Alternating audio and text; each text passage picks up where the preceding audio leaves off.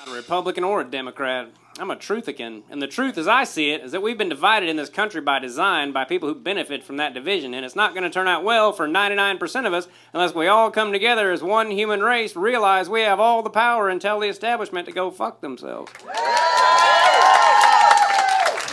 Trump won, then everybody was like, these election machines are all fucked up. They shouldn't be connected to the internet, and why are there computers inside them when they just gotta count shit? But then Biden won, and they were like, no, they're fine now. If you're not smart enough to be my friend, fuck you. Hello, everybody. Welcome to the Truthican Podcast, episode 79. My good buddy Mike Baldwin, that handsome fellow right there. We believe that the deep state is real. We believe that Trump is our best chance of getting America back to what it used to be, or potentially way better than what it used to be. We think that Joe Biden is not only the worst president in history, but that he's just a complete puppet for the people trying to ruin the country. And if you think that's crazy, you should probably listen to us for a few minutes, because we know more than anyone. Anybody. But yeah, I've got a good weekend coming up. Hopefully I will be in Tucson at Laughs. Have you ever done Laughs in Tucson? Nope. I've told several friends to try to get me in there, and nobody's been successful yet. Well, it took me a long time to get back in there. I did something when I was drinking that was kind of, it was very stupid, but I'll just tell the story. I might as well. When I was drinking, gosh, this was like 15 years ago, because in March will be 13 years since I've drank. But they have a back bar, and where it's just for the servers, and so there's no customers up there. And this was after the shows were over, and I'm back there, and I'm waiting to get a drink, and I don't know where the bartender is, and I see the Captain Morgan right there. I'm like, it's right there. So I go back there behind the bar, and I pick up the Captain Morgan, and I pick up a glass, and I'm just going to make myself a little cocktail. And I immediately realized, even though I was about half drunk at this point, or 3/4 drunk, that this is a bad idea. Like, what are you doing? What are you doing, dude? So I put it down. I don't even attempt to make a drink. I immediately realize it's stupid. I put it down, and I'm coming back around, and this waitress comes in and sees me coming out from behind the bar. And I don't remember if we spoke or anything, but so I don't think much about it. And I get paid. I do the next night or whatever. And then a few days later, I get an email from the owner like, do you have a drinking problem? And I'm like, I don't know. Kind of. Probably. And he's like, well, I know you went behind the bar. And I try to explain to him, like, he's like, well, I can't have you back. And I'm like, well, I know it was stupid, but I didn't even make the drink. It was just like this idea I had. And I immediately realized it was dumb and explained myself. And he was just like, yeah, well, I have a lot of people who don't do what you did. So, and I'm like, fuck. It makes sense, but yeah. Yeah. So like several years later, I finally get back in with him, and I have one of the best weekends of my career. I was sober at this point. I had been for a couple of years, and I just had these, probably to this day, the best shows I've ever had in my life. And so and he tells me when he's paying me, he's like, man, you did such a great job, blah, blah, blah. And then I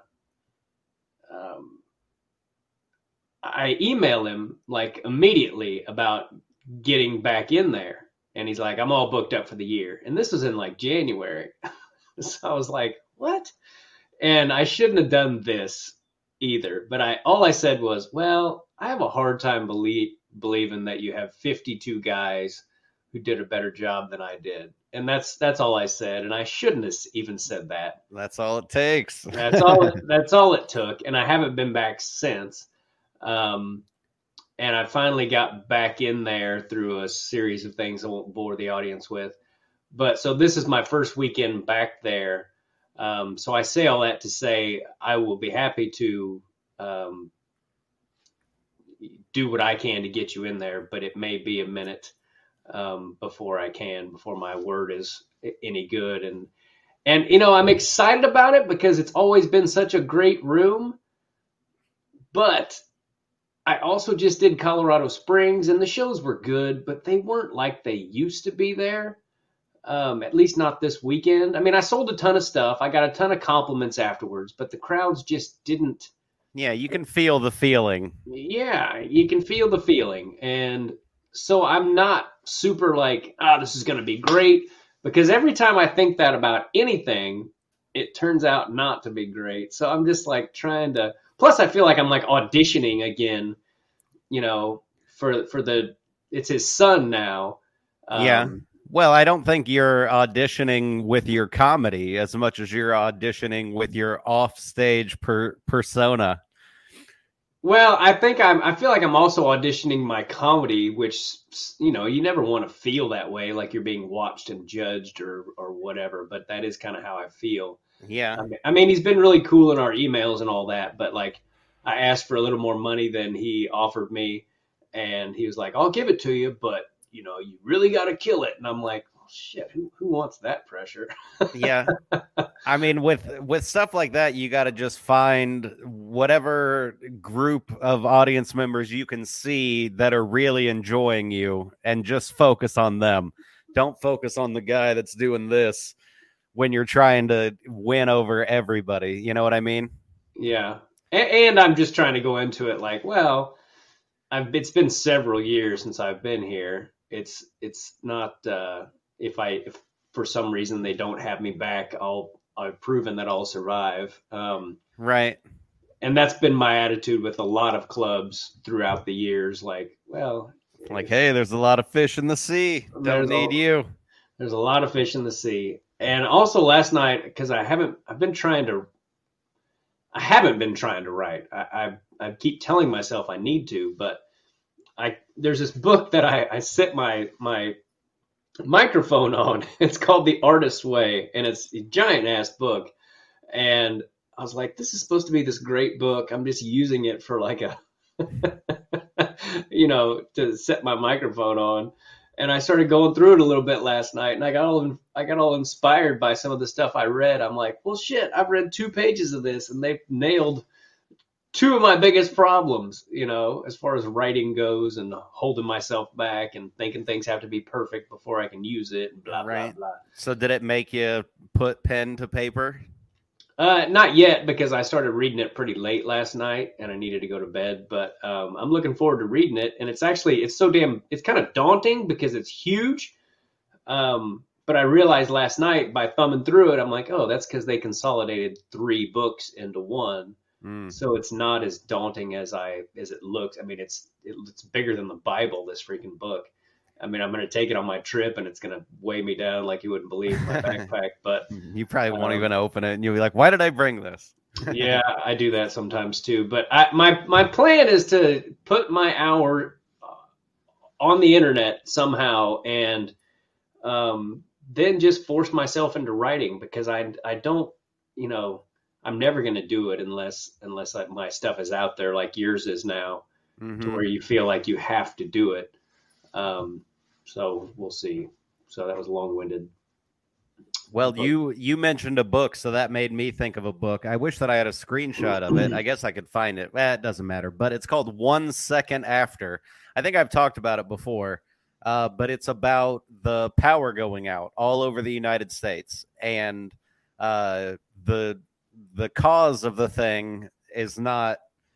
It doesn't matter. It could be a sun flare thing. It could be terrorism. It could be another country, like war shit. The reason doesn't matter. The fact remains that we are vulnerable to all of the power going out.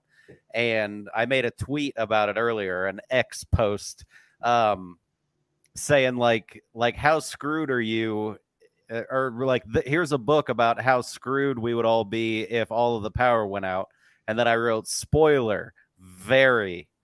Like, we would all just be so screwed. Anybody that has to take medicine of any kind, you live as long as how much medicine you've got left.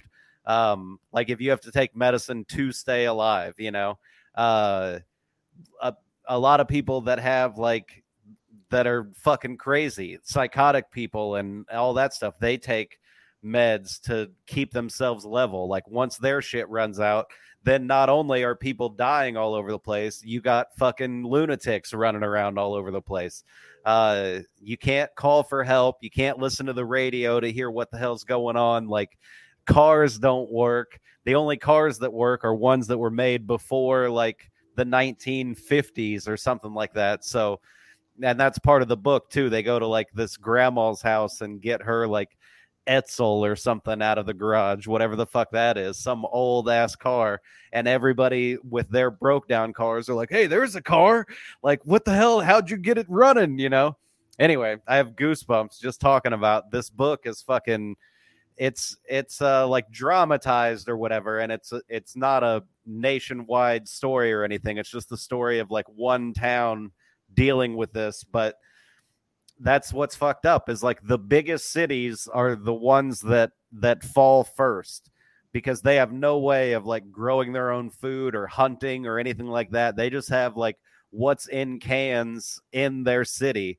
And once that shit's gone and there's no trucks are running, nothing new's coming in, like people just eventually, first people riot, they loot, they steal, they murder, and then eventually all the shit runs out. So then they're just stuck with cannibalism, basically. And people start religious cults. And no, I'm the one. Jesus spoke to me before this happened and told me that you need to follow me, you know, that kind of shit. Like, it's crazy, dude. And the possibility of it happening, it was written like 10 plus years ago. And even then I was like, oh man. But now, like just this morning, I don't know if you get on X or whatever in the morning, but the trending list was all Verizon, AT&T, Xfinity, Comcast, all of this stuff. And everything was down at some point over the night. Like their cell phone signal went from whatever it says, 4G or 5G. Everybody's just said SOS. So that's the only thing that worked, was like calling 911 or something. And it's all fixed now, apparently. But that got everybody talking about, like, this is just a test. Like the World Economic Forum and shit was talking about how there's going to be a big cyber attack in the same fashion that they were talking about how there's going to be a big pandemic months before the pandemic, you know. I just spit on the screen when I'm getting excited. Yeah, I mean, it's terrifying. My little brother used to talk about how the grid is set up in a way that if it all goes down, it would just be like fucking dominoes. He was like, the way that it's, I didn't always understand what he was talking about, but the way that it's set up apparently is just very feasible that could happen, what you're speaking about. And we all would be screwed. So this happened this morning, essentially. Well, in the middle of the night, there were AT&T outages, Verizon outages, Xfinity, Comcast, basically every sort of like internet and phone thing had some kind of outages this morning. And what are they saying that is from? The thing I've seen the most is sun flare shit. Like something that's bad enough to mess up the phone signal, but not bad enough to knock out the electricity. But then the comments on that are, nah, this guy's full of shit. It wasn't that. It was because it didn't affect this company and this company. It only affected these companies that are owned by this company, whatever it is. Huh. Well, I mean, I've been trying slowly to, I don't know, kind of train myself to like not need as much food and to like remember directions rather than counting on my GPS for everything. Mm-hmm. Like get back into that mode of thinking, like remembering people's phone numbers. Not that any of that stuff would really matter if all that shit went down. But you know, it's very terrifying to think about what could happen. I mean, I talked to people a lot lately about how we've all become so conditioned to count on, like, especially cell phones. Like if you landed at an airport and you didn't have your cell phone, what would you do? Like, how do you get a hold of your ride or, you know, anything? I'd just find a taxi cab, I guess, and then pay way too much. But yeah, here, share the screen there. I want to show the cover of this book. All right. You mean like this? Yeah, there it is. It's called 1 Second After by William Forstchen. However you say that. That's a hard word to say, but and it has the first few paragraphs are from Newt Gingrich. I guess it's friends with that guy, so he came in and was like, "Hey, this could really happen, you guys. Like, pay attention to this book." And then while I'm sharing the screen, you can put that one down, or I did. Then here, let's share this thing real quick. We talked about this a couple weeks ago.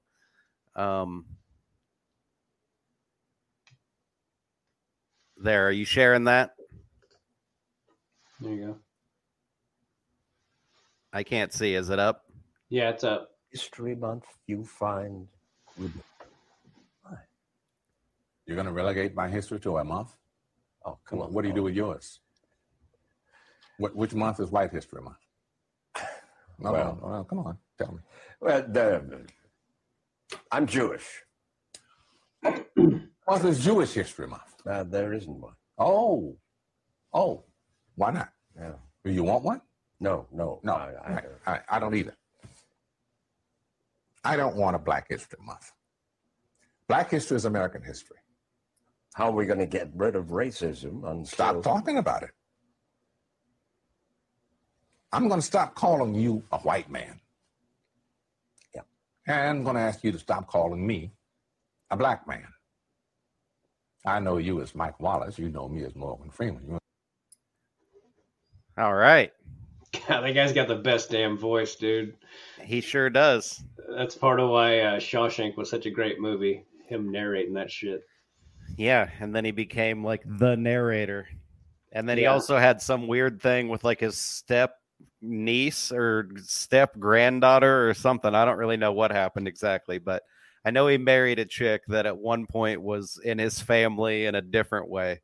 Or I don't even know if he married her, but I know there was some controversy.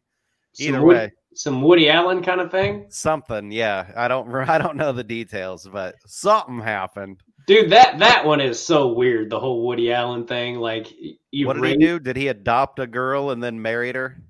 Yeah, he raised her from the time she was like little. I think maybe 7 or maybe even earlier than that. But she was no older than 7 when he adopted her. And then she gets about 19, and he's just like, yeah, I've always had my eye on you. That's like the creepiest shit ever. Are they still together? I believe so. Yeah, then it all worked out.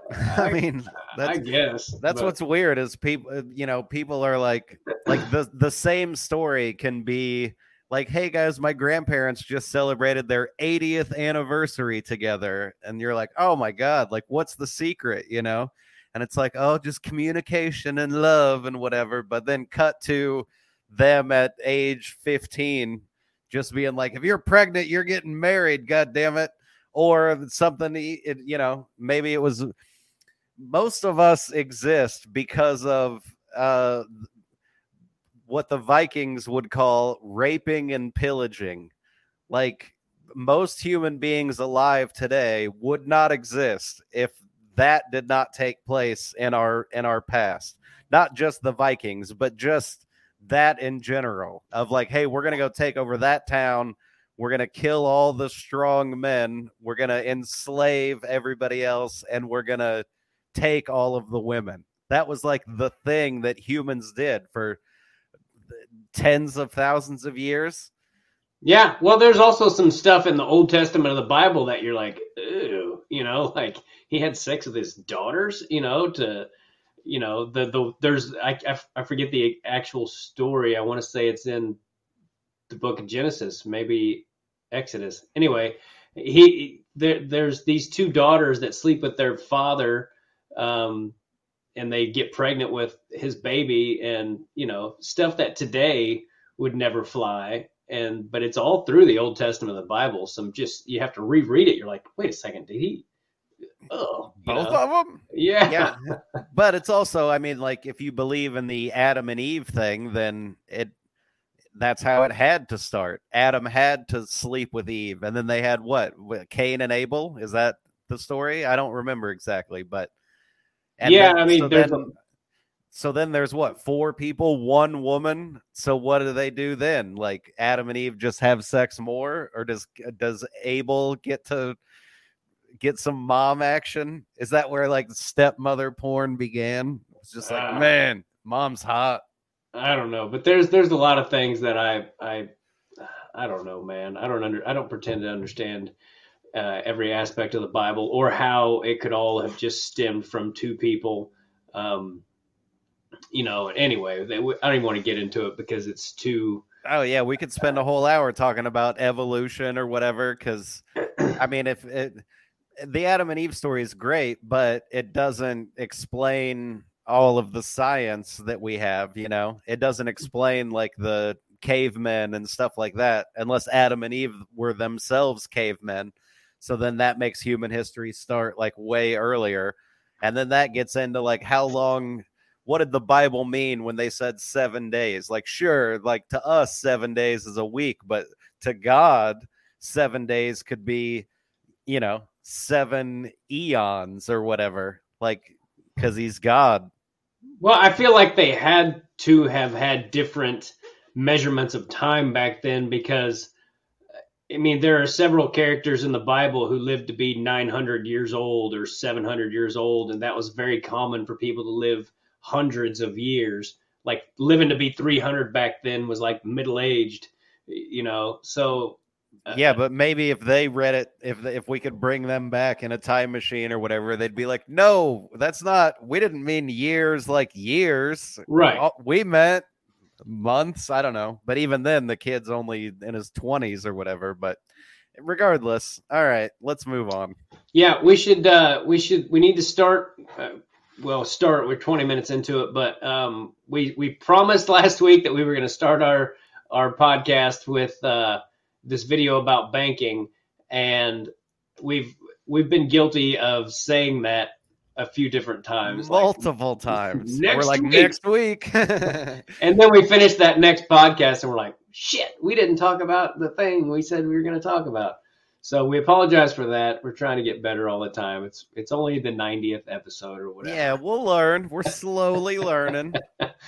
But this is a very interesting video about banking and crypto and all that stuff. Yeah, and the founding fathers and Benjamin Franklin said that the banking system was the most dangerous thing that we were going to come up against.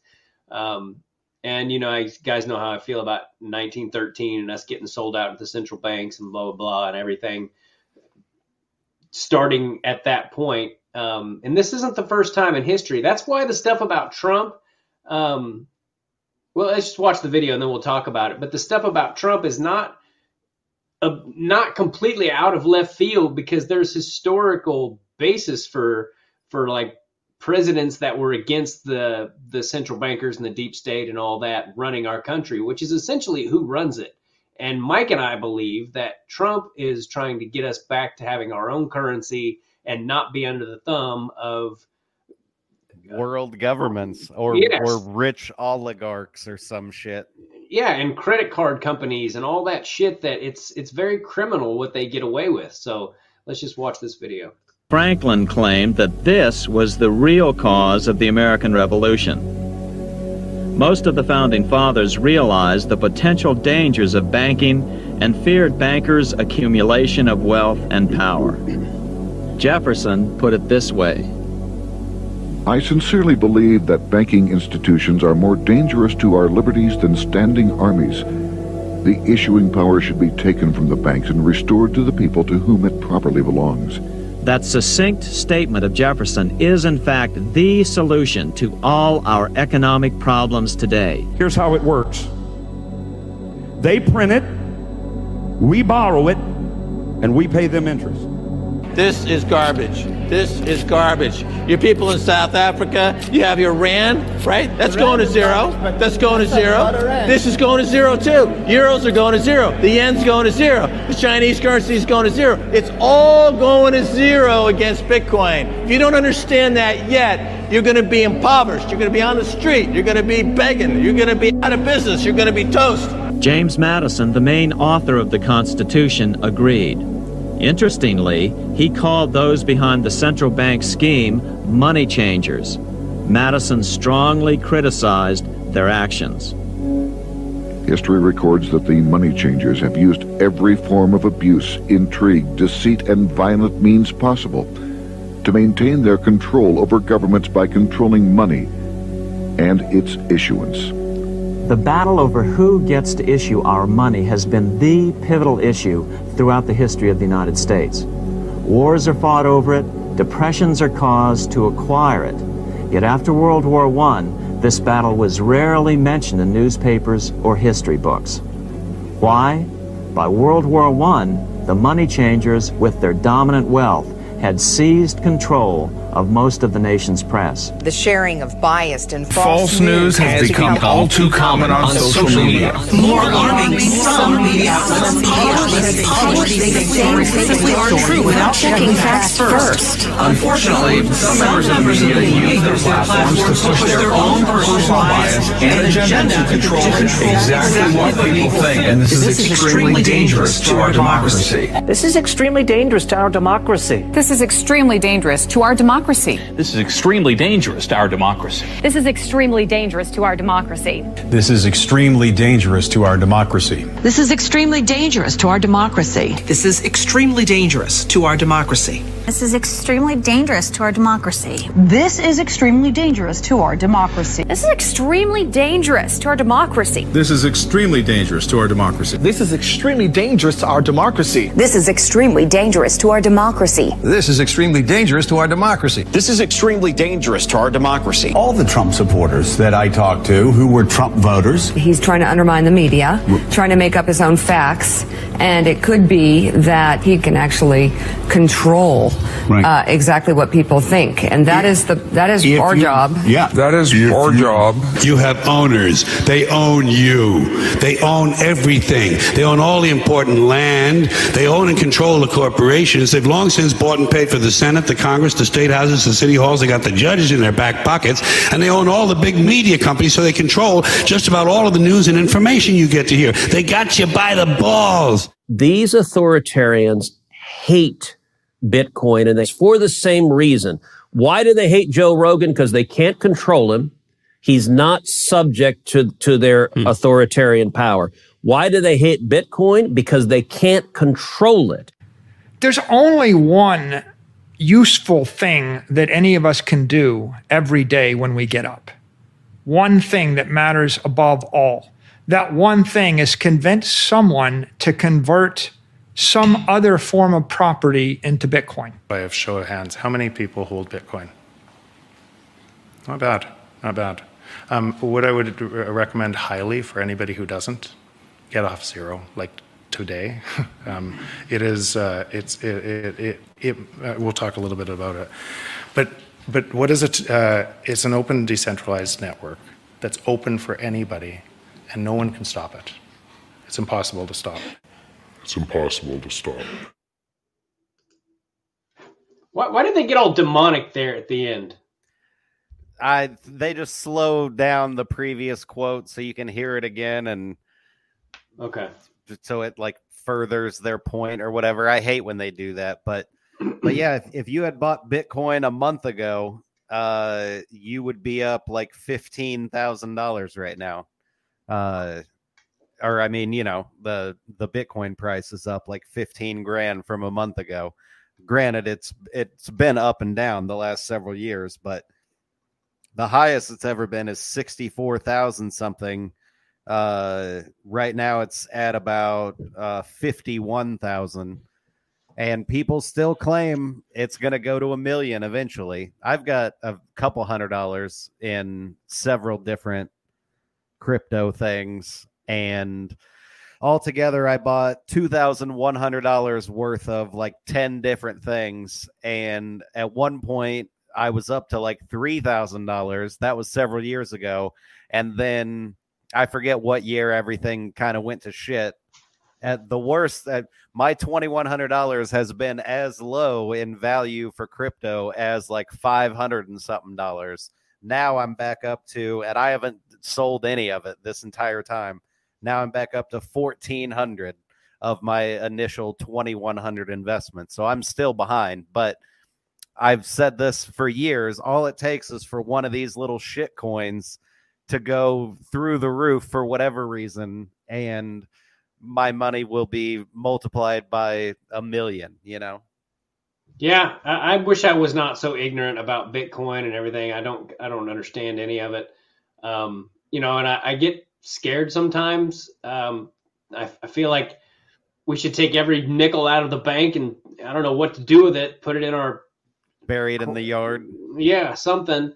But you know, you come across these Illuminati, I think that's how you say it. The guy on Twitter, X.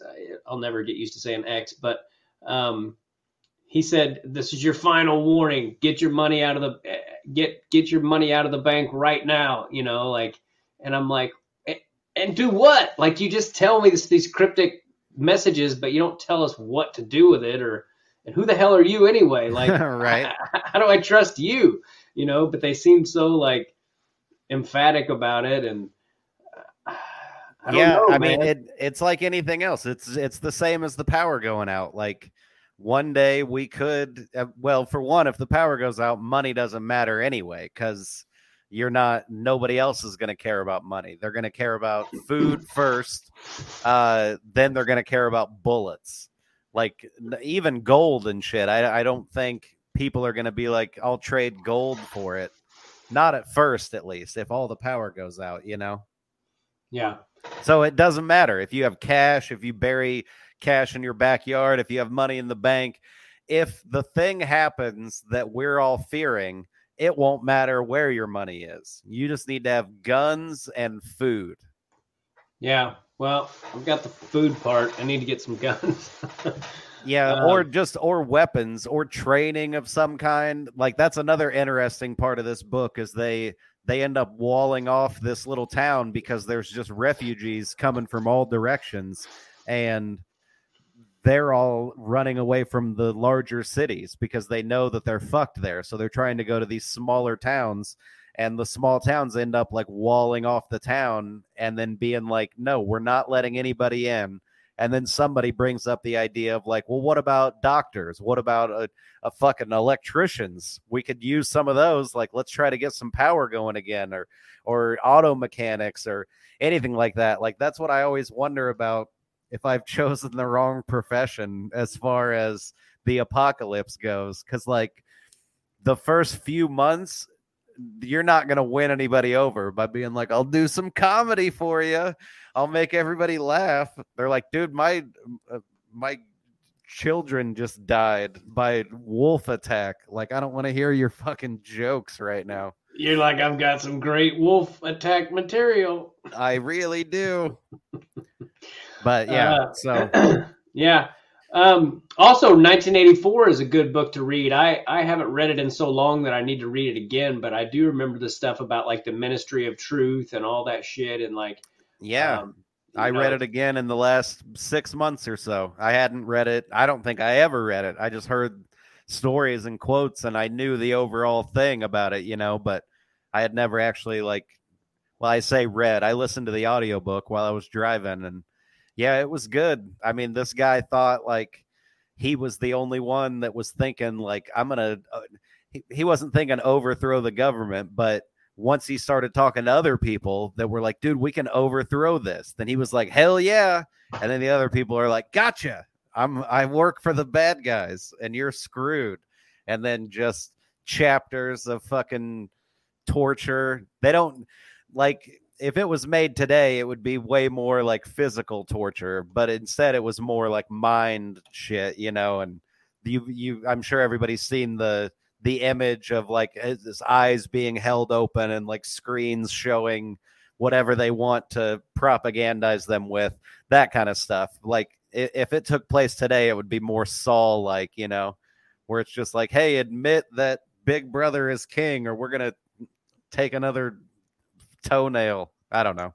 Yeah. Well, that video with all the, you know, we've seen something that we played something similar to that on here about them all, you know, all having the same talking points and all that. And it can't be emphasized enough that those are not journalists necessarily. They're just people reading off teleprompters, and you put somebody in a suit and tell them what to say, and everyone goes, "That has to be the truth." You know, it's just like, that's how politicians have gotten away with so much shit for so long, because they play the part. You know, they're all essentially actors, which is why Trump appealed to so many people, because he's just like, I don't know about politics. I'm not a fucking politician, but I'll tell you how to make money and how we need to run this country. And he appealed to a lot of people. And we haven't even talked about that yet, though. The ruling that just came out with the $350 million, there's no way, I don't feel like that's going to stick. I mean, first of all, they violated the 8th Amendment. You can't just pull that large of a fine or whatever. $350 million totally violates the 8th Amendment. He didn't. I'm still confused about what he's having to pay for. Yeah, I think a lot of people are confused about that. There's no victim. The fines will just go to like the city of New York, I guess, and then they'll piss it away on immigrants or whatever. Like, I don't even listen to that news anymore, because I know that it's going to be appealed, and I know that it's going to be thrown out. Like, they're trying everything they can. The word lawfare was created. First, there's the word warfare, which is like, we attack you and shoot you and blow shit up. Then there's the word lawfare, which is the same idea, except it's all just done through the courts. So they're like, let's just find anything we can on this guy. And that's why I know it's all bullshit, because they had like strong allegations of things that were never charged, because they know they can't prove any of it. So now they're like, okay, well, we can prove that he said Mar-a-Lago was worth this, but this other paper says that it's actually worth this. So he lied. So let's fucking charge him with something. Like, it's all just little piddly bullshit stuff, which reminds me of like, I don't know if I have it or not. Oh, I do. James O'Keefe, his company, which is called OMG, O'Keefe Media Group. He used to be the Project Veritas guy, but then they fired him. So he started his own thing. He had some undercover girl talking to an IRS agent, and that guy was saying like, oh yeah, like we know everybody's bank information. We can go after anybody we want. Like, it's pretty interesting. You can play either one of those two videos. They both go along with kind of what I'm talking about. Yeah, the good news about all these absurd rulings is if you want to be positive about it, is that it points to how freaking desperate they are to not let him be the president, and they're going to try everything, including a cyber attack. That's what's very scary about what we were talking about earlier, is that I feel like they will get to a point where they're willing to do literally anything to keep him. It's so hard for me to picture him becoming the president again through legit means, and like them showing the inauguration. I mean, they won't even show his victory speeches from Nevada and those places. I just have a hard time picturing that. I mean, I guess they have to get on board in some sense, but anyway, let's watch this video. But I just, it's so hard for me to picture them letting him, so to speak, become the president again, you know? Mm-hmm. Blame for all this? Sleepy Joe. Sleepy Joe's the one to blame for all of this. As you just gotta look at him on TV. He doesn't do anything. I can't wait till next year when Trump becomes president. Mm-hmm. So that everything could go right back to normal. Because everything is messed up. The police ain't doing their job. All these people, obviously, this is from our tax money. These guys are receiving like $4,000 a month. $4,000 a month to live in hotels and buy things and stuff. I'm like, aren't we the ones in need? Mm-hmm. The people from the United States? Well, on top of that, we're giving away money to other countries. We're the ones in need. Like, this is ridiculous. That's why I've never voted in my life, and I'm voting this year for Trump because things need to get back to normal. Yeah, I wish I brought the article in here from the Epoch Times about how our tax dollars are paying for all this shit, all these illegal immigrants and everything. And again, I say this all the time, but that's why we got away from Britain, taxation without representation. And they are literally just hemorrhaging all this money. And it comes from us, essentially, as a collective. And it's criminal. I don't understand how. I do understand it, but it's just, and that guy nailed it too with he doesn't do anything. Like Biden is such a, his presidency is such a sham. He literally is just standing up there just talking until they're like, all right, you can stop talking now. And he's like, all right, I'm going to go get some ice cream and whatever. But it's crazy. I mean, yeah, it's all very one-sided, that's for sure. The news, the government, banking, everything. I mean, it all leans to the left, and they've all got their people in control in high places to make sure this same narrative constantly gets put out, That's just how the world works right now. And I think that's why so many people hate Trump, is that they either don't want their view of the world to be questioned or changed, or they have a stake in it. So they're part of one of these hundreds of companies that run all this shit, Yeah. Yeah, it's very interesting and scary, and we got 3 videos up here now. I don't know which one you wanted to play. I'm taking that one down. The one, you always see different thumbnails than me. There's a Marjorie Taylor Greene thing where it's just her talking for a minute. That's good.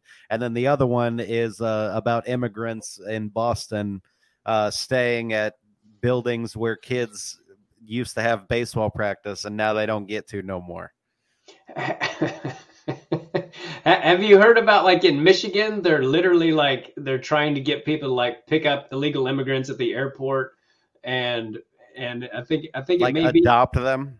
Yeah, and it may be in Boston that they're trying to get people to just take in immigrants into their home. I mean, yeah, no, there was that. We don't have a video of it, but there was that lady a week or so ago that was like, "It's like having my own personal chef." And it's like, oh, yeah, that's called slavery, where they get to live and eat, but they have to do the work and stuff. But, yeah, I don't know, man. I'm not against immigration. We've said it 100 times, but it's getting ridiculous. The latest official number is 7.6 million people or something. And those are just people that they've had contact with. That's not counting the probably 5 million more people that just snuck in that nobody talked to or anything. And that people that just had a van waiting for them from friends or family or whatever. And they just got picked up and swooped off to wherever they were going, and nobody talked to them. It's just, my biggest fear is I'm not worried about America not being a certain demographic or anything like that. Even the language thing, I think I could deal with as long as everybody loves America. You have to have pride in the country that you live in, and that's my biggest concern, is that we're not asking these people do you love America? Do you want to be American? Do you want to do American shit? And so many people are saying I just watched a press conference or an interview or something the other day with some Muslim priest or whatever. It's not priest, but you know what I mean? Whatever those are called, imams, I think. Anyway, he was talking about we don't want your laws. We want Sharia law, which is hardcore, women cover their face, women can't learn sort of shit. I don't want that in America. I don't know. Eventually, it's going to come down to a religious thing, and I don't know what's going to happen. Yeah, me neither. All right, let's play this video. This is more about immigration stuff, right? Mm-hmm. 2 weeks since the Melnea Cache Recreational Community Center in Roxbury was converted into an emergency shelter for migrant families. Hundreds of beds now cover the indoor track and soccer fields where neighborhood children like 12-year-old Jeremiah Rodriguez thought he had baseball practice this weekend. We usually practice. And what happened when you went here today? They were closed. Closed to the public, as dozens of families are now living in the shelter who were at one point sleeping in Logan Airport as the state shelter system is stretched to the limit. Overall, it has been putting some pressure on the capacity of our system. It's okay to help, but I don't think that's the place to do it because kids and family go and enjoy. As a community, voicing our opinion and our concerns for the youth center and the elderly programs going down there, and it just seemed like our voices weren't heard. In an effort to mobilize the community, activist Clifton Braithwaite held a neighborhood meeting at 1102 Blue Community Center in event space in Roxbury, where folks voiced their concerns. We wanted to give a clear message that you're taking away resources from not only from Boston, but Massachusetts for illegal immigrants who pay nothing into our taxes. The Recreational Center is a vital resource for youth and adult programs. The decision to make it a temporary home until May 31st for migrant families is called humanitarian and also difficult for some. I'm just looking to talk and network with other people in my community and be educated by them. We care about our immigrants, brothers and sisters, right? But it has to be a fair balance. How can you tell people that was down at Mass and at Mass Ave for over 10 years, there was no money for them, and now you found money? In Roxbury, I'm Paul Burton. Yeah, there is no way that, especially if this continues, and it will, that they win the election by legitimate means. You know, there's just no way. I mean, I shouldn't say there's no way, but without cheating, there's no way enough Americans are like, yeah, we need to continue what we're doing.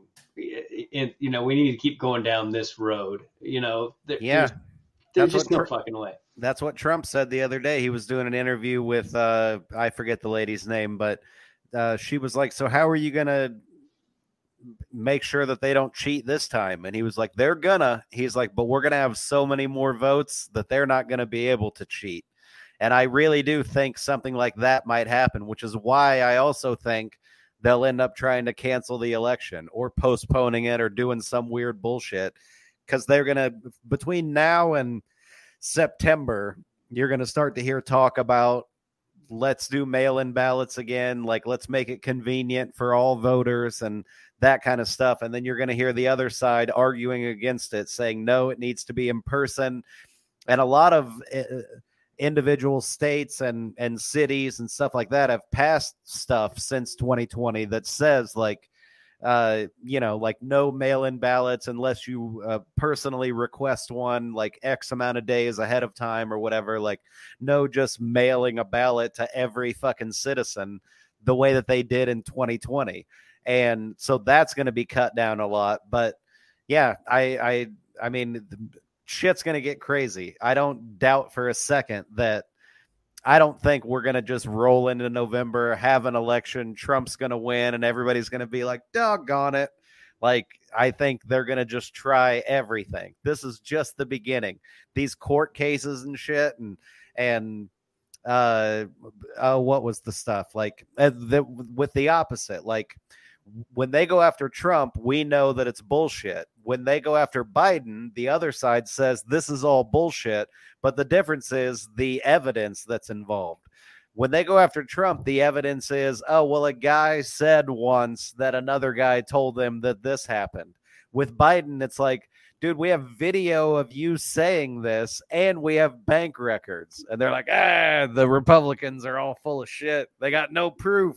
And emails and everything, all kinds of proof that, you know. And so now the story is, I can't think of the guy's name, but I think he was an Israeli guy that the FBI was using as an informant. And he was the first guy to come out and say Biden, the president of Ukraine, told him that he was bribing Biden and Hunter Biden. Joe Biden and Hunter Biden. And so that guy who was an FBI informant went to the FBI, said, hey, they just told me this, and the FBI did nothing about it. So then that guy became a whistleblower, and he went in front of Congress and said, hey, Ukraine guy told me he's bribing these guys. I tried telling the FBI. They didn't do anything about it. So now the Department of Justice is charging this guy for lying to the FBI. And now that's the story on everything, is none of this Joe Biden stuff is true, because all they're doing is using people that are lying about it.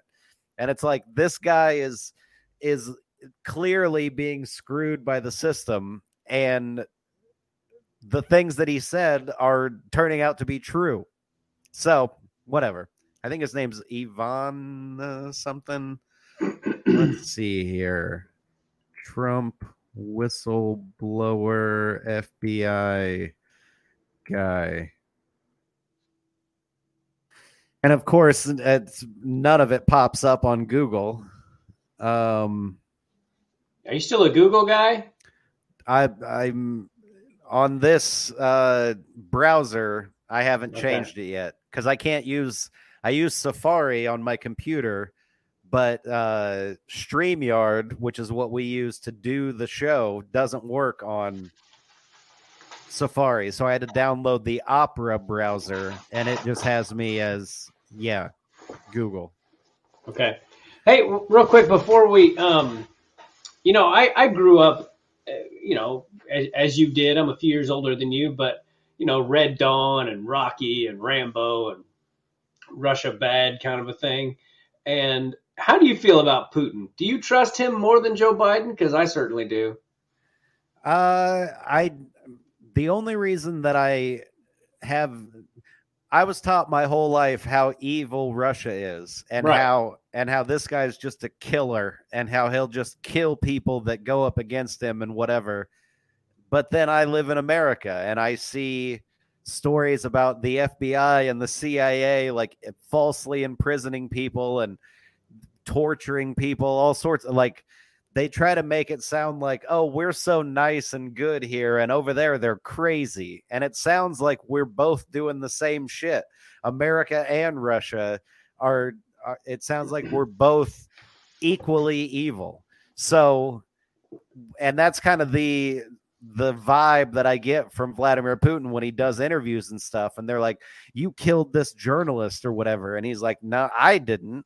Like, yeah, some guys under me might have, but I didn't have anything to do with it, And so I could see both sides of that. I could see him slamming in his fist on a table and being like, kill this journalist. Or I could see the same way that everybody on the left is under some sort of umbrella of like, I care about this particular narrative or thing or whatever, It could have been any of the thousands of people that are like, hey, this guy's saying bad stuff about Putin. Like, we fucking love Putin. So let's put this piece of shit in jail. And Putin wouldn't have had to demand any of that. You know what I'm saying? Yeah. So I don't know. But the fact that they tell us for a fact, like this guy, who was the guy that was running against Putin, who ended up dead the other day? Putin, I don't know. Opponent, dead. Navalny, Alexei Navalny. He was Putin's political opponent. He's been in jail for I don't know how long, and he died in jail in the last week or so. And you hear all these people on the left say like this is the kind of country that Republicans want. They want to be able to kill their political opponents and shit like that. And it's like, I don't know. I don't know the guy, and I don't know Putin either. I have no opinion of them, but to just hate them right off the bat, or to support this guy who died like you gave a fuck about anything he stood for a month ago, all of it is just ridiculous. Every news thing is it's ridiculous narrative building propaganda, which actually goes into, play one of these videos that we've got up here. Something else we don't have to talk about right this second, but I do want to not forget to talk about it, is the potentiality of Hillary Clinton becoming the nominee for the Democrats. Is that completely off the table? Like Sam Tripoli brought it up he was on InfoWars and he brought it up, and as soon as he brought it up, I was like, damn it, I've been meaning to ask that to Mike for like 2 weeks, and now Sam brings it out, and I'm like, people are gonna think I took that idea from him, and I swear I didn't. But when he said it, I was like, damn it, that's what I keep meaning to bring up to Mike. Like, she did win the popular vote by like 3 million. Did she though? Yeah, right. But is that, how come she's not ever even talked about? It's always just Michelle. I don't know. I mean, I could see the Michelle scenario playing out, but with Hillary instead. And it's sort of the same logic behind both of them. Like, why would they, if Michelle was going to run and Biden wasn't, why wouldn't they boot Biden out right now? Or like, you know, have his handlers make him come out and be like, I'm not seeking re-election. So then somebody could go out and primary and shit. And the reason they don't want to do that is because they know that will give Trump 9 months to shit on the person and make people realize that they don't want to vote for him. And that's the same reason why, if Hillary was going to run, she's not running yet, because that just gives Trump and Trump supporters all this time to be like, dude, you don't want her. So, but I could see them doing that in, say, August or September or something, and being like, Biden's out, he's not doing it, and Kamala doesn't want to do it, and by God, I love this country, and so Hillary Clinton, will take the mantle. I don't know, man. I don't think it matters who they put in there. It's the same scenario still going to play out. Either we'll have the election, Trump will win in a landslide, or they'll try to not have the election somehow. I think Michelle is the easiest one for them to get away with cheating, because then they can always just scream racism to all the people who are against her. So we'll see what happens. But yeah, God, sometimes I wish we could just fast forward all this shit. The only reason I don't want to fast forward a time machine is because I love the stage my little boy's in. But other than that, fuck, let's get it over with. Let's see what happens. You know? Yep, I felt the same way during the Avengers saga. I really did. I was like, God, I wish I could go 5 years into the future so I could see how this all ends. Yeah. Who do we want to play next year? That was before Infinity Wars and Endgame and stuff. That was when it was still good and exciting. Now it's gone all fucking... Dude, I was watching this show. I just got yesterday was my last day to accept 3 free months of Apple TV Plus, because I got a new phone in the last year or whatever. So I was like, all right. And I finally clicked the button. And I was watching this show called See. Have you heard of that? SEE? No. It's about it's set like hundreds of years in the future. And so at some point during our time, there was some disease or virus or whatever that went around, and it made any baby that was born, they were born blind. So then cut to 500 years in the future, everybody that lives on Earth is blind. And so it's just a world built around that. They have like strings tied between buildings and shit, and people are like holding onto the strings and touching each other's shoulders. And it's some pretty interesting, like, you know, like how would life be if it was really like that kind of stuff. Like, you don't realize how much art is visual, but they find a way to make art that's based on sounds and smells and stuff like that. It's pretty interesting. And the first season was great. And then by the end of the first season, they start finding people that are miraculously born with the ability to see. And they think that they're witches and shit, you know, because a 5-year-old is like, what's that over there? They're like, how do you know that there's something over there? And so everybody's all freaked out and shit. But then mid-season 2, it becomes a whole fucking like gay lesbian analogy sort of thing, where it's like like I felt like I was born with this and it was my curse, but it's really my gift. And like, just because we're like this doesn't mean that we're not humans. And like, I can feel the fucking propaganda in it, you know, which sucks because the story is good. And the lady that plays the queen is just it makes me cringe hearing her talk because of how good she is at playing just a piece of shit character. But anyway, I hate when they ruin shows like that. Like, I used to love the show Shameless, and then all of a sudden they started propagandizing that show and making it, you know, and you could just slowly see it seeping in, and then we finally quit watching it because it was like, I don't want to hear all that bullshit, you know, like they ruined it. They ruined it. Well, and I mean, I forget the name of the movie. Some movie just came out, something Madam Web or something. I think it might have been like the chick Spider-Man or something like that, but it just got terrible reviews and like did terrible at the box office. And everybody's just talking about what a shitty, like, propaganda kind of movie it is. And like, every company is learning that none of this shit is working.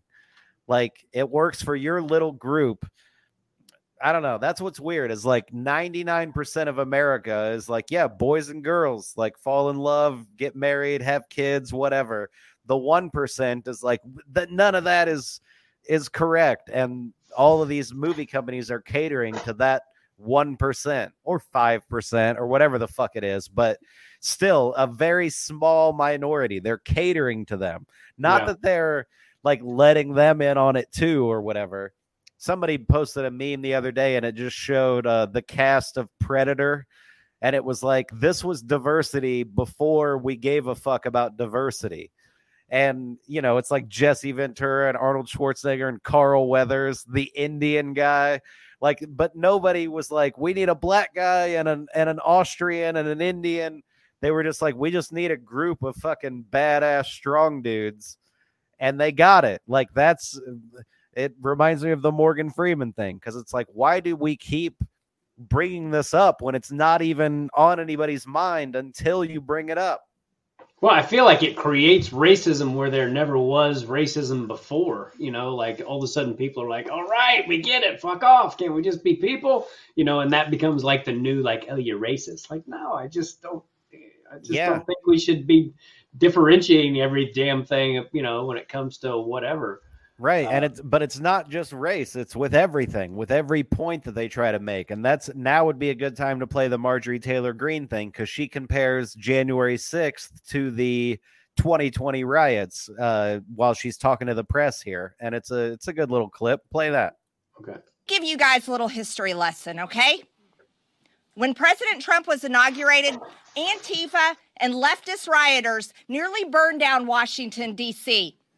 Did you call it an insurrection? No. BLM raised millions of dollars on the Act Blue Democrat fundraising website and then proceeded to cause $2 billion in damages across American cities and communities, all in 2020, every day. Not one day for 3 hours, every damn day. Did you call it an insurrection? They attacked police officers, federal courthouses, tore down statues, burned 93 police vehicles. Did you in the media call it an insurrection? No, you did not. You called it mostly peaceful. And you lied to the American people, and the American people don't trust you anymore because of that. Boom. Amen, sister. I like her. I like how fiery she is. Yeah, she's like anybody else. You can find good sound bites of her, and then you can find sound bites of her rambling for a few minutes and being like, wait, what? But overall, yeah, I like her too. And I can tell that the things that she says are right because of the way that they attack her. Because they don't attack her on the points that she makes. They attack her for saying Jewish space lasers, which she never even fucking said. Not that phrase, at least. She did question wildfires in California, but so do I. So I don't completely disagree with her. All right, play this other video that I got up. This is not exactly related to anything that we're talking about, but you'll see how it all ties in, and it's interesting. Okay. Underestimate the butterfly effect of a tiny public access show in upstate New York. Clay Tiffany was an independent journalist and the fearless host of Dirge for the Charlatans. Notorious for being a thorn in the side of local officials and law enforcement, Clay Tiffany would probe into corrupt politicians and dirty cops, then broadcast his findings on his public access show. But with this fame came enemies in powerful places, one being Briarcliff police officer slash bodybuilder Nicholas Tartaglione, who in 1997 pulled Clay Tiffany over, warned him to stop looking into the police department, said he has ties with the mob, then physically assaulted the TV host. Obviously, this led Clay to delve further into the cop, and so began a long-standing feud between the two. Tiffany dug into his past and found that Tartaglione had a history of assault in his time as a police officer. Clay Tiffany would slam him and the BPD on Dirge for the Charlatans, and in retaliation, Tartaglione would find him and beat him up. This happens at least 4 times, with the last confrontation putting Clay in the hospital. He would host the next episode from his hospital bed. Clay sued the police department, winning a big settlement, but Tartaglione was never charged or found guilty of a crime. Until this story goes somewhere I never could have predicted. Clay Tiffany passed away in March 2015 of natural causes, and the following year, Nicholas Tartaglione was arrested after killing 4 men over stolen drug money and burying them in a mass grave in the woods. Tartaglione, now facing a life sentence, has been behind bars since his arrest, where in 2019, he was the last person to share a prison cell with Jeffrey Epstein. Yeah, before we even delve into that video real quick, Trump is like banned from New York City, right? As far as like doing business there or whatever, at least for 3 or 4 years or however long. And until the appeals go through and stuff, yes, he's banned from being like owner, or and his sons are banned from owning any business or whatever the word is, not owning, but like running a business in New York. Yes, but I believe it will all be appealed and overturned.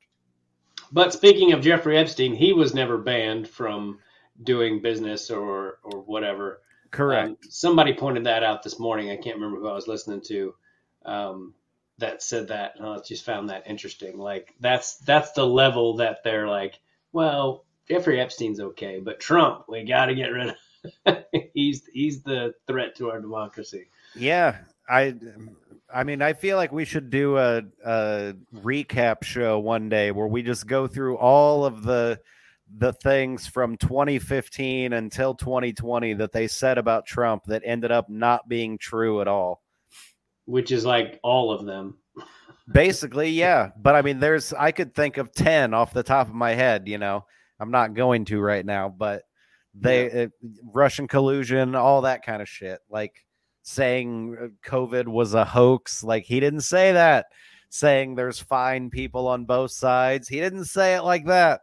Like, it's all bullshit. Like, meanwhile, Joe Biden can come out and be like, I don't want black kids in my neighborhood. And they're like, that's not what he meant. Yeah. And it's like, what the fuck? Like, you're carrying water for him. Calling Robert Byrd and Strom Thurmond gods and that he idolized them. Like, that's not newsworthy. What do you mean? They were in the fucking Klan. I've watched that video a few times, and I don't think he said the word God. I think he said the word guide, but either way, it's still, I look up to this guy and he's like affected the way that I think kind of words. You know what I mean? Yeah. Do you want to watch this Rachel Levine thing? Yes and no. Yeah, I don't really want to. Oh no, here, I'm going to watch this chick first. It's like everything. It's not related, but it's pretty much related to everything that's going on today. Okay. You guys are all just like really misogynistic. I don't necessarily need a man to tell me. How do you define misogyny?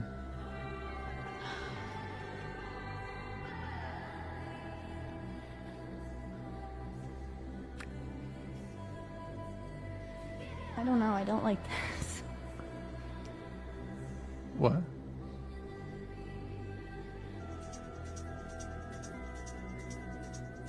I'm just asking how you define misogyny.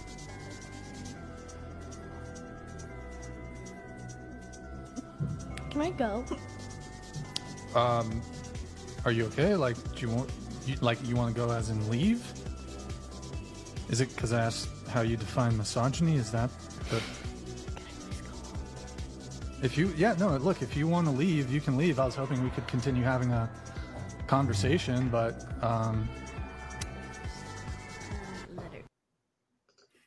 God, that was so uncomfortable for me to even watch, like on my computer. Like, ugh, God. Yeah, and that was edited too. Like, just imagine sitting through the original thing. Like, but it's a good example of like you're being misogynistic, or like, you know, what is a woman? It's that kind of shit. They're like, we need to protect women's rights, and it's like, all right, what's a woman? And they're like, oh, fuck you. And you're like, what? I'm just trying to ask. Like, don't say a thing if you don't even know what it is. She's like, you guys are being misogynistic. And he's like, what does that mean? And she's like, oh, like, that's a perfect example. Yeah, very creepy. And how so many people feel about Trump without even being able to verbalize it. Like, why don't you like him? Well, I can't believe you're even asking me that. Right. Isn't it obvious? Like, no, it's not. And then here's a guy, a Harvard, I don't know if he's a professor or what, he's a Harvard something or other. He did a thing about police brutality, and his findings were a shock to everyone. This is like a 1.5-minute video. It's pretty interesting to hear him talk. I could have edited it down more, but either way, I think it's worth watching. All right, and then we'll wrap it up here pretty quickly. Yep. Collected a lot of data. We collected millions of observations on everyday use of force that wasn't lethal. We collected thousands of observations on lethal force. And it was in this moment in 2016 that I realized people lose their minds when they don't like the result. So what my paper showed, you'll see tomorrow, like some of you, was that, yes, we saw some bias in the low-level uses of force, every day pushing up against cars and things like that. People seem to like that result. But we didn't find any racial bias in police shootings. Now, that was really surprising to me because I expected to see it. The little-known fact is I had 8 full-time RAs that it took to do this over nearly a year. When I found this surprising result, I hired 8 fresh ones and redid it to make sure. They came up with the same exact answer, and I thought it was robust. And then I went to go give it, and my God, all hell broke loose. It was a 104-page, dense academic economics paper with a 150-page appendix, okay? It was posted for 4 minutes when I got my first email. This is full of shit. Doesn't make any sense. And I wrote back, how'd you read it that fast? That's amazing. You are a genius. And I had colleagues take me to the side and say, don't publish this. You'll ruin your career. I said, what are you talking about? I said, what's wrong with it? Do you believe the first part? Yes. Do you believe the second part? Well, the issue is they just don't fit together. We like the first one, but you should publish the second one another time. I said, let me ask this. If the second part about the police shootings, this is a literal conversation. I said to them, if the second part showed bias, do you think I should publish it then? And they said, yeah, then it would make sense. And I said, I guarantee you I'll publish it. We'll see what happens. So it was, you know, I lived under police protection for about 30 or 40 days. I had a 7-day-old daughter at the time. I remember going and shopping for it because, you know, when you have a newborn, you think you have enough diapers, you don't. So I was going to the grocery store to get diapers with an armed guard. It was crazy. It was really, truly crazy. Wow, so interesting. I'm going to start holding the microphone that way, by the way. Yeah, that's how I got mine, off to the side, bro. I mean, on stage, I'm just going to be like... Oh, man, I hate people that just hold it by the bottom. Do you know what I'm talking about? Yeah, like the very tip. That bothers me. Just hold it. It's a fucking microphone. Or when people hold the mic cord. I'll never forget Brian Burgess telling me, Gaither, because I used to hold the mic cord, and he goes, comics don't hold the mic cord. Singers hold the mic cord. And I never did it again. And anytime someone was on stage and they were holding the mic cord, you could hear Burgess in the background going, feelings. Nothing more than feelings. Yeah, that guy was always funny, man. Yeah. I remember I've told this story so many times that I don't remember if I was actually there or if I've just told it enough that I've like put myself in there. But I've heard a story of I guess there was some guy and he had like a Michael Jackson pedophile joke and it just didn't work or whatever. And he was like hosting the shows and Brian Burgess, who was the manager of the comedy club, for those that don't know, pulls this kid aside and he's like, hey, you're really funny. Don't do the Michael Jackson joke tonight. Don't open with that. And the kid was like, what? Why? And he's like, just trust me. Like, I'm making you better. Like, open with this other joke or whatever. And so then they've got the little office there and they've got the microphone in the back office and the manager has to say, hey, welcome to the comedy club, everybody. And your comedians tonight are this, and give a round of applause to whatever. And now the host of the show, give it up for whatever the fuck the guy's name is. And so that guy, the MC, goes up. And I guess the microphone in the back office didn't get turned off for whatever reason, because he just immediately went to the window to watch this guy, to watch him do a better version of his set. So this kid goes up and he's like, well, did you hear about Michael Jackson? And Burgess is in the back office and he goes, this motherfucker, I told him not to do this. He's fired. He's never working here again. And then somebody else runs in and they're like, the microphone's still on. So he just announced this to the entire audience and the MC's just on stage like, and Burgess like opens the blinds in the little office, and so the whole audience can see him, and he turns the light on and he goes, well, keep going. And like, I don't know, the kid ate it or whatever, but that's just a classic Brian Burgess story that I remember. Yeah, that was Jim Wells. Chris Porter's actually told that story on my podcast before. And yeah, it was Jim Wells. Jim Wells doesn't like that story being told. He really wouldn't like me saying his name because you didn't say it, but I did. But it's I don't even think I know who that is. Well, yeah, he started like around the same time as I did, and he did it for a while. I don't know how long, but anyway, I don't think he watched this podcast. He might, I don't know. So sorry, Jim, but that was you. And there's a lot of, we don't want to get too off track here, but there's a lot of great Burgess stories. One time he came into the little green room that you're talking to about, and his room was just packed full of people, and Burgess was often in a bad mood. And he comes in and he goes, can I get about 9 more fucking people in here? And people just cleared out like you wouldn't believe. Yeah, we could do an entire hour just of Burgess stories, but there's a lot of good ones. That guy was he's still very funny. Damn it, there was a story that popped into my head about him, and I already forgot what it was. Something about me. I don't remember what it was, but anyway, there's so many of them. Yeah, well, since it's on the topic, I guess I was a waiter at the comedy club for about a year before I ever did open mic night or anything. So I knew Burgess based on, like, hey, you need an au jus sauce with this, like, because he worked down in the kitchen too. He was like an all over manager, and he'd have it would be fucking 90 degrees in this kitchen. Everybody, the cooks are sweating, the waiters are sweating, and he's got his fucking black leather jacket on and jeans and shit. Like, he's just a funny dude. But it was cool because when I started doing open mic and Burgess would walk in and be like, hey, what's up, Baldwin? How you doing? I can remember the other open micers be like, how do you know him already? And I'm like, I just meet people. People like me. What can I say? Yeah, his brother is Mitchell Burgess, who was one of the writers for The Sopranos. And I remember asking him one time, it was like before the show started or after it was over or something. And I'm sitting there and I go, so does your brother have like the same demeanor as you? And he goes, what do you mean? Is he a prick? And I go, yeah. And he goes, yeah, he's a prick.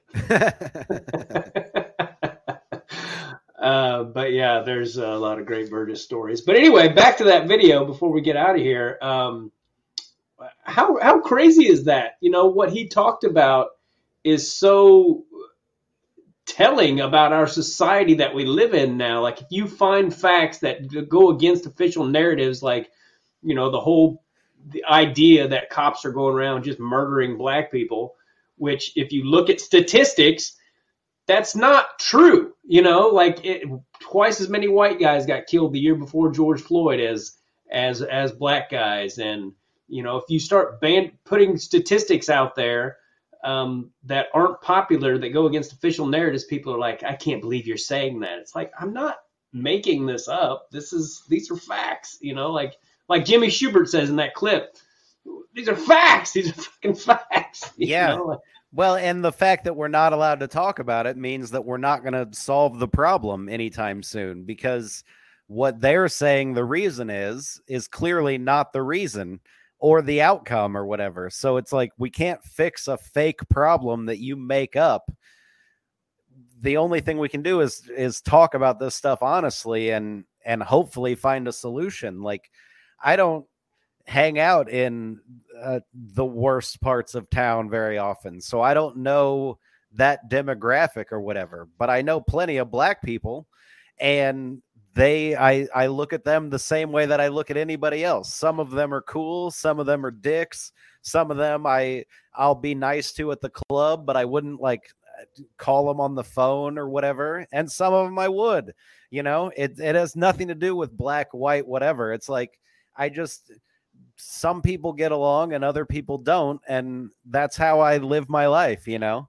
But I don't know. Like, it's just weird to me that everything is so race based, and what's even weirder is that it wasn't for so long. It's just become more race based recently.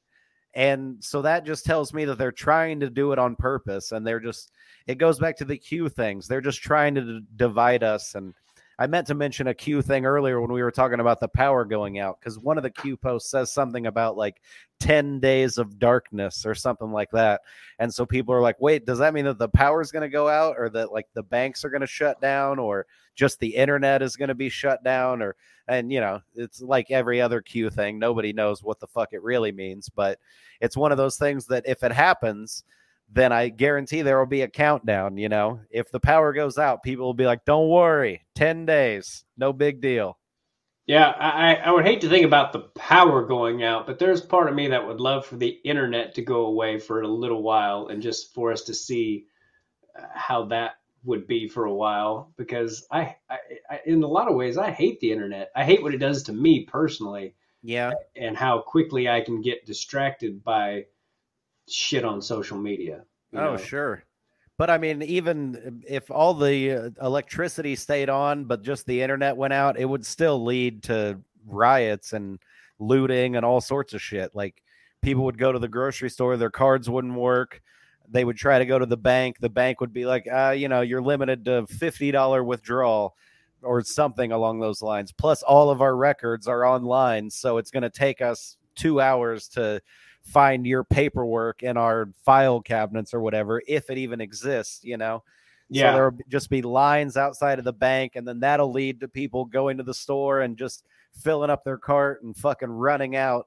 And after 100 people do that, then the people who run the store are like, fuck, there's nothing we can do. We might as well go hide in the office, because all we're going to do is get our ass kicked if we try to physically stop people, you know? Yeah, it would create a lot of problems that I don't even think about until it happened. Then you'd be like, oh, that's right, we can't do any of this shit anymore. Yeah, I mean, you obviously can't use maps or look up anything on your phone or watch anything at home. Like, that would be hell enough for some people to just be like, why isn't my fucking Netflix connecting?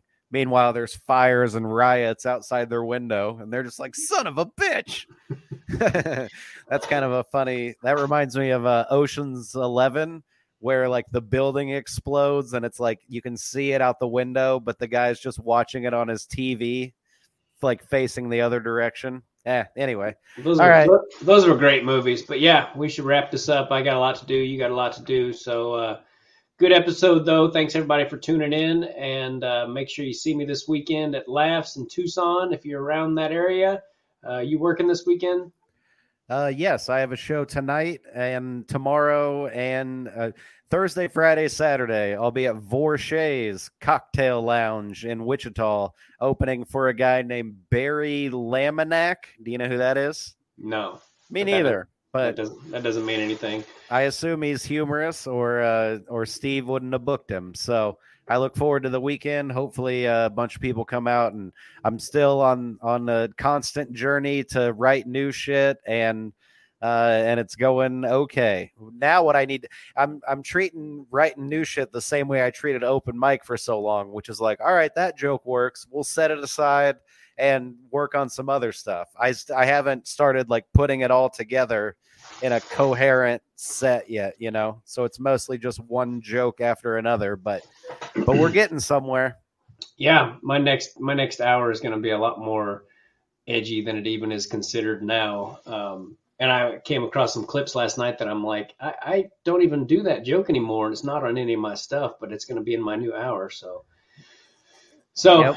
Anyway, thanks for tuning in, everybody. Everyone. God bless all of you and take care. Goodbye. Goodbye.